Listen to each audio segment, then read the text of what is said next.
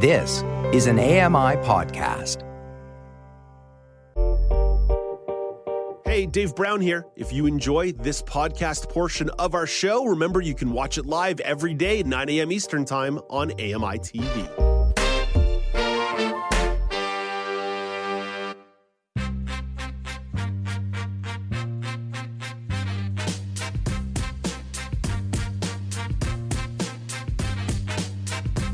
Welcome back. It's Now with Dave Brown on AMI TV. When a real estate agent is murdered, everyone becomes a suspect. That's the premise of Reptile. It's a thriller on Netflix that stars Benicio Del Toro. Let's take a sneak peek from the film. So what happened? A cop questions a boyfriend. Investigators stand around a bare room. I walked in the front door. I called out for her. Hello? No answer.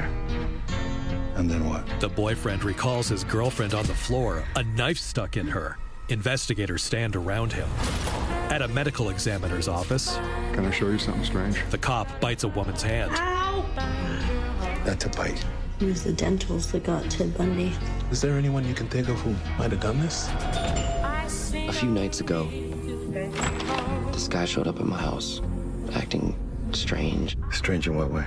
The boyfriend tries to close the door, but the strange man sticks his foot in the way.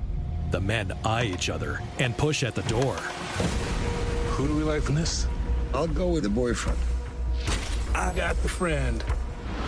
I'll take the weirdo. I'm going with the ex-husband. Am I a suspect? Everyone's a suspect. Ooh, Reptile, slithering your way to a Netflix box near you. Entertainment critic Kim Thistle has thoughts on the film. Hey, good morning, Kim. Hey, howdy. I'm here in costume for Halloween. Kim, you are definitely in costume. What are you wearing? Tell me. Describe it for me. Well, I'm meant to be a cowboy. I'm a cowboy because I do have a mustache. I got a penciled-in mustache. I forgot to shave today. I got lots of, hair growth, a straw hat, and a plaid shirt. So I'm ready to wrangle up at me some cows or something. That's the right way they speak. Kim Thistle, already in the holiday spirit. Nothing like a cowboy in Newfoundland and Labrador. Y'all have livestock out there. That makes. We got them all over the range out here, right? And range off the cliffs is what we're having. Noted prairie flower, Kim Thistle. Okay, Kim, let's jump into the movie here. Reptile. A few critics have said the movie is a little convoluted. How did you find the plot of the movie? They got it spot on, convoluted. Like, I was watching it thinking, okay, like they bring in other things that, and I don't want to ruin it in case anyone wants to. Yeah, no spoilers. No spoilers, Kim. It was like, well, why was that added there? That added nothing to the story. Like, are we trying to make it into like a series? So then that will show up later on. But, introduce a different character. So convoluted, yes, and not really sure where they were going with it and why they added, some of the characters. So like watching that screen clip that you just showed, I said, boy, that looks like a good movie, doesn't it? but okay, Kim, I've got a little bit of like an artistic or structural question here, because sometimes in the thriller genre, it's deliberately going to be convoluted because it wants to keep the audience on the edge of their seat. There's a difference to me between convoluted and deliberately confusing. Where do you think it landed between sort of those two pivot points? Well, you know what? That's a good point. I'm glad you said that, because as I'm watching it, I'm thinking, oh, God, I can't get into this. And I had mentioned to my sister, I said, I'm doing a movie review, Reptile. Oh, she said, I tried to watch that 20 minutes in. I had to shut it off. And I said, well, I'm this far in and I need to pick. And she said, maybe I'll go back and look at it. And so it was, it left me thinking after. So I said, is that a sign of a good movie then? If I'm now saying, oh, yeah, I didn't see that coming, right? But as I'm watching, it's like, I got to watch this because Paul assigned this movie to me and I got to do it. But it's painful in a way. But I will say the last 1/3 of the movie, he started, okay. And there are jumps and there are suspense. Like there were times that I went, ooh, like I actually jumped in my seat. Oh, I didn't expect that. Okay, so there's a little bit of merit there. If you can get through maybe a little bit of confusion off the front end, there's a little bit of a payoff at the back end. Right. As you look up and down the cast of this film, there's some really interesting names in the top billing spots. Benicio Del Toro, Justin Timberlake, and Alicia Silverstone. Alicia Silverstone, nice to see her making a comeback about 20 years later. What did you think of their performances? Whose performance stood out to you? Well, I was trying to think, to pick one or the other, it was a bit hard. I really liked the interaction between Alicia Silverstone and Benicio Del Toro. They were a married couple. Now, at first I'm thinking they don't look like, they don't look like a couple that would be together, but they pull it off as in a caring, compassionate couple. And that's what I liked about it. Like he would discuss with her his case and she would give some input and she could read him and knew when he was a bit off or something. So I liked that part. Benicio Del Toro, I never really watched any movies with him, and I'm thinking, boy, he's kind of laid back, isn't he? Like he's very, I don't want to say flat during the movie, but maybe that's his character, like very introspective, and as he's being the detective, because he's the lead detective on a lot of things are eye contact, if that makes sense. Is more him sizing somebody up, and it's almost like the wheels are turning in his head, but he's just listening to you and sizing you up, and then the other character's looking at him, and you're wondering, are they telepathically talking to one another? Like it's that kind of feeling for the movie with him. What about Justin Timberlake? He's been in the movie game, the acting game, for about 20 years now. I would say he's actually a little bit of a sneaky, underrated actor. He typically will play the same-ish character, but I'd say he's a pretty good actor. How was his performance in Reptile? I thought it was okay. Like, I don't think anything stood out. Like, he's suspicious. He's the boyfriend, so he's the number one suspect for the movie. Okay. All right. Fair enough. What about the soundtrack and score? Paul Daniel says that caught your attention. You sent him a note about it. Why? Yes, because throughout the movie, I realized when we're leading up, I guess in a sense, it's almost like they're leading you into a suspenseful moment. But it was ominous music sometimes, and then there would be a dramatic, and it increased the tension. Like you sort of knew that something was going to happen. Well, obviously you're going into a house and you got your gun drawn, and something's going to happen. But the music really suited the soundtrack. The soundtrack to this movie. How's that? That's better. I like that one. Okay, you mentioned before that a lot of Benicio Del Toro's performance was nonverbal. So that's where something like audio description really comes in handy. How was the audio description in Reptile? And you know what? I really liked the audio description, despite the movie not being that good. It was done by, let me make sure, International Digital Center. So you know how I love taking a piece out of a movie and describing it. Like this tells you, like, okay, Tom moves through the house with glistening eyes, his mouth hung open. So what does that tell you? If you hear that? Someone's in... Yeah, I mean, it suggests that somebody is working their way through a space and they're a little bit aghast at what they're encountering. Yeah, awesome. So that's exactly how he looked, right? So, we just heard something and it's like, whoa. And I thought that was like, they've truly got it. A lot of times the description was ahead of the action. So I knew before they moved into the scene that, they're going to walk through this door. He's still there and he's gone through, but they said he's gone through the door. I didn't mind that. I thought that was good because it told me or showed me that it was very well described. And the man that you talked about in the video clip, they kept calling him the scruffy man. So they described everybody, a white or a blonde woman and that type of thing. So spot on description. Kim, you got to be quick on this one. Do you recommend Reptile?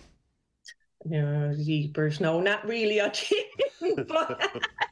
I said, but then I'm still thinking about it. So perhaps, if you like that kind of genre, you're right. It's hard to get a good homicide movie that makes you go a little bit of jump and things like that. Mm-hmm. You can... I hate to use the word suffer it out for the first 2/3. the end. That's really not a glowing review, is it? Stick with it for about an hour and a half, and I promise you there's going to be a reward at the end of the rainbow. Well, Kim, exactly. Happy Halloween. Great job on the costume. Glad you're in the spirit here. Thanks for the review. Have a great day. Thanks, you too. Take care. Happy Halloween. That's Kim Thistle with a review of Reptile. You can find it on Netflix, and it's rated R. In 1 minute, Elizabeth Moeller will reflect on the passing of actor Matthew Perry as part of the Entertainment Report. But first, Apple is showing off some new hardware. Mike Dubusky sets the table in tech trends. 9 to 5 Mac senior editor Zach Hall says, for the most part, the tech world thought Apple was done with hardware events for the year. The rumors have been that Apple's finished introducing new products for the rest of the year until maybe like next spring. So it's our surprise we have this pre-Halloween event. The event is scheduled for this evening, and Apple's calling it scary fast. We think that there will be new Mac hardware as the focus. They're using the Finder face, the Happy Mac face, to kind of promote the event. Hall says they're expecting processor updates for the iMac desktop and the MacBook Pro laptops. It's been nearly 3 years since Apple began the transition away from Intel processors in favor of its own chips. The thing with Apple Silicon chips is they've been using them in iPhones and iPads for years, and that lets Apple control sort of the speed of the experience and optimize for battery life. With Tech Trends, I'm Mike Dubusky, ABC News. Thank you very much, Mike. Stephen Scott of Double Tap will share his thoughts on the Apple event in about 20 minutes. But here's Elizabeth Moeller with the Entertainment Report. Elizabeth, a bit of sad news coming out of Hollywood this weekend with Matthew Perry, actor and Friends star, passing away. Yeah, he passed away on Saturday, which is quite sad, at his home in LA. And he passed away, unfortunately, from drowning. And so far, reports are saying that there is no foul play. And interesting, I didn't realize Friends aired for so long. It aired for about 10 years on the mighty airwaves. And I think people are really feeling this impact around the world of his comedic genius and his style. Interestingly, too, Matthew Perry, he published a memoir called Friends, Lovers, and the Big Terror, and that came out last year on November 1st, so it's sort of timely in a sad way. But Matthew Perry, he also really was an advocate for de-stigma around mental health and mental illness, and he spoke quite openly about it. So Dave, I just wanted to chat today about the show Friends and get your take. An episode that stands out to you, a favorite Friends moment or episode or scene, something you're like, oh yeah, I'll always remember Friends because of insert. The episode where Ross is wearing leather pants and he gets really sweaty and they stick to his legs and he can't pull them up after he goes to the bathroom on a date, I would say was my favorite Friends episode. I do want to comment here about Matthew Perry a little bit, though. Normally, Elizabeth, the show doesn't do a lot of obituary talk because oftentimes when somebody passes, it is sort of a blip. And if I'm not really connected to the person or I don't feel connection, I don't really talk about it. So it happens rarely that will bring these things to the table. Like, for example, when Angela Lansbury died last year, I shared that because I used to love Murder, She Wrote, and I loved Beauty and the Beast, and I just felt like Angela Lansbury was a real loss. And the thing that really hit me this weekend about Matthew Perry is just how young he is. He was 56 years old, right? There's something about when someone's saying like their 90s when someone say like their 90s passes away, it's sad, but it's not a tragedy. When somebody passes in their 50s, it really, for whatever reason, it just really hits me in the feels as just someone who was gone too soon. Because Matthew Perry, for years after Friends, tried to do a lot of interesting stuff in the entertainment industry. He did have some success with the whole 9 Yards film franchise. He did make a couple really interesting sitcoms with things like Mr. Sunshine, but for whatever reason, he just never managed to sort of sustain it outside of Friends. I think that's one of the things sort of across the Friends board, where really outside of Jennifer Aniston, I think a lot of them would say they've had trouble really finding where they wanted to be after that show went off the air in 2004. Yeah, it was a real like icon in that era. Like it was definitely like Thursday nights, everybody would turn on their TV. It was on at I think like 8:30, and I remember the Friends finale because I was at an age then where it was appropriate for me to watch it, and it was just like it really did feel like the end of an era. People had like Friends finale parties, and there was people in my circle dressed up, and it felt like literally like a friend now was missing because people really identified with the show in a lot of ways. And I think, you touched on some of the really the interesting work and the important work that Matthew Perry did.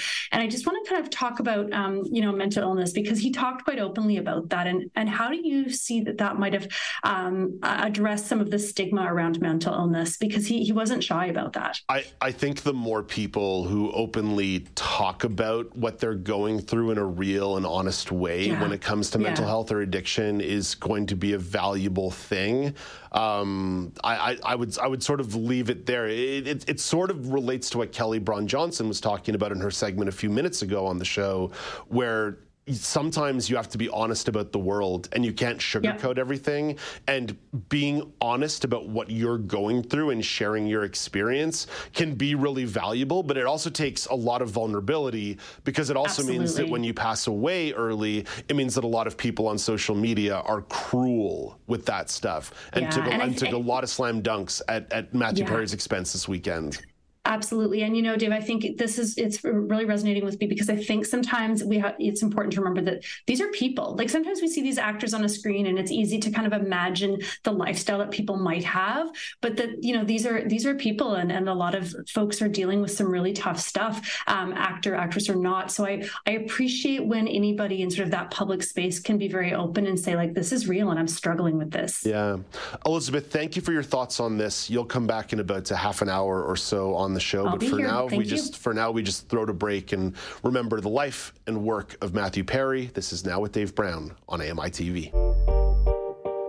Hey, Dave Brown here. If you enjoy this podcast portion of our show, remember you can watch it live every day at 9 a.m. Eastern Time on AMI TV.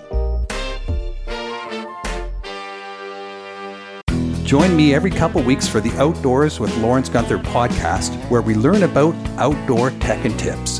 Plus, we look at news affecting the environment. AMI's Outdoors with Lawrence Gunther is available from your favorite podcast provider.